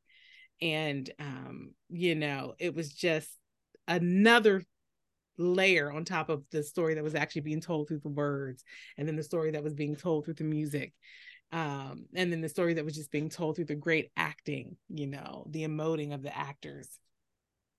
So yeah, that visual quality, so good. So why don't we take it to the vote? Well, or we will have a 15-hour podcast.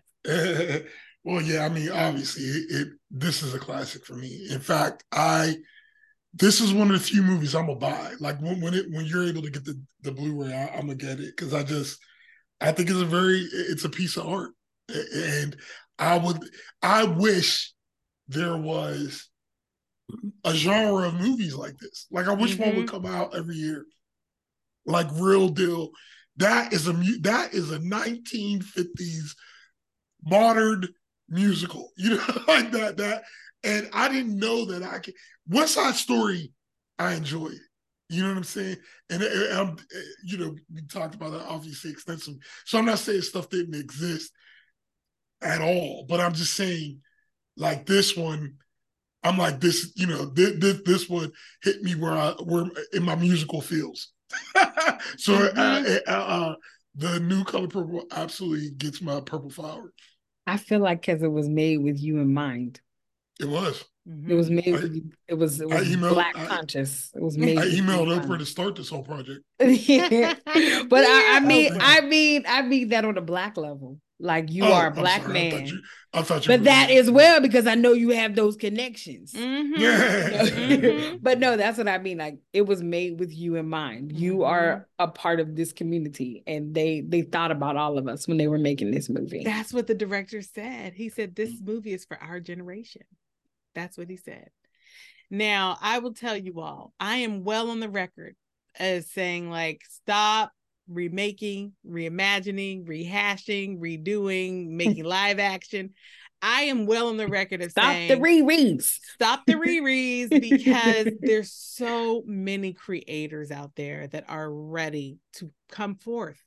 And this methodology of people already like it, so let's do it again. I struggle with it, and I continue to struggle with it. And I just think about, there's another musical out there that has been written and it's new and nobody's ever seen it, and the story is new, and it could be produced in exactly this way with this team, and it would be amazing. But We didn't get to see that. We got to see a reimagining of a story we know already. So that, I just want to say, like, I really think we're missing opportunities. That every dollar that goes into retelling a story, it could be a dollar that's telling us something new. It's just a new opportunity for a new story to be told. Now, that said, that is my general philosophy. That said, this movie, I'm going to watch it 2 more times. Now, at least 2. Now, why did I say this movie? That's a good old movie. This movie right there, that's a good old movie. Because certain theaters have child-friendly showings of movies, you know, where they'll say all ages can attend. And what they do is they turn the volume down a little bit so it's friendlier for young people ears. They keep the theater a little brighter, and nobody has an expectation of it being quiet, because it's like, y'all know there's kids in here, deal with it. Okay. And so I was already looking up showings to now go and see it again, so that me and James and Skylar can all go together to see it, you know. And then I just want to have it here, bro. Like you, I want to buy it. Yeah, I want to buy it. Definitely. And I'm going to tell you all, I have not had an urge to buy a physical copy of me neither in a really long time, but I want to get this one. Yeah. The other thing that I want to do is to acquaint myself with Alice Walker. Why I don't know your stuff? Shame on me, Aunjanue, right? Because I do not know Alice Walker stuff. And I looked up, she has novels, she has poetry collections, she has nonfiction books, y'all. Her collection of books, it's a long list of, and her list of honors and awards also long. And now that I know her voice a little bit from watching maybe 45 minutes of interviews and things like that, I'm intrigued by her, and I'm impressed, and I'm grateful for her, and her bravery, her creativity, her willingness to be vulnerable, her willingness to assert a truth that might feel uncomfortable to some people, and then also her imagination. Okay, it's like, oh, Alice Walker. I'm now I should have been a fan of Alice Walker, but now I want to get in there so that I can be a fan in a genuine way, because I'm just so impressed by her right now. So for all of those reasons, this movie does get my purple flower. Listen, you know, I will tell you, I don't even really know how to put into words what exactly I'm feeling.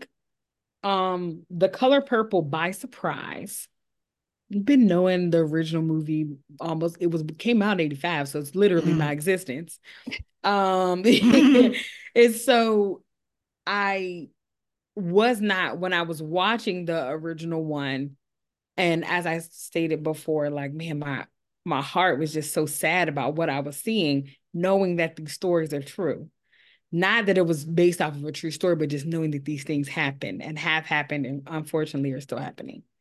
But it was reading just the preface of the book that there was a piece of it talking, and Alice Walker just talking about how this, and I'll just say it, the sentence is, if it is true that what we run from that chases us, then The Color Purple is the book that ran me down while I sat with my back to it in a field. Reading that part for me, it is ringing true for my current state of life, that although I have not experienced anything close to what Celie experienced, but I have experienced the feeling of feeling ugly just because you exist. You didn't do anything to anyone. You were born. This feeling of just surviving because I have to. I have to. Like, there's no, what else do? You go to work. Hello, you got bills. But not an aspect of thriving. This whole Color Purple became a life for me that I was not expecting. It became something so much more deep for me that I can't even convey because I don't have the words for it, and I'm still experiencing it. And so for that, I say thank you to the individuals that reimagined. Thank you for the original Color Purple. Thank you for the reimagining. And most importantly, thank you, Alice Walker, for allowing whatever chased you down in that field for you to yield to it so you could write this book so that in 2024, right, you have someone experiencing freedom. And for that, I tell you, thank you. And so without a shadow of a doubt, this gets my purple flower. And I hadn't thought about buying the DVD, which you all know I'm not opposed to that because my collection over here is robust. But I still own 2 DVD players. You're welcome. You can get the VHS. They're coming out with a special VHS. Exactly. Because why? I have a DVD/VHS player I don't want to part with. Yeah, I said it. You're welcome, world. Okay? And so, listen, I hadn't even thought about that, but I'm here for it. Mm-hmm. I'm here for purchasing. I want to display it on my bookcase. I don't have the robust CD and DVD and movie collection of Brittany, but I want to have it and I want to show it on my bookcase. Listen, she has a robust everything else. There is 8 million things on our bookshelf, and I love it. But that is it. Definitely gets my purple flower. Wow. Well, there you have it, folks. The 2023 version of The Color Purple is a classic from the Wright Perspective. Thank you for tuning in, you all. Love you, bro and sis. This was such a great way to kick off the second half of season 4 of the Wright Perspective. Man, keep watching, keep listening, everybody. Thank you so much. We love you. All right, love you guys. Bye. Love you.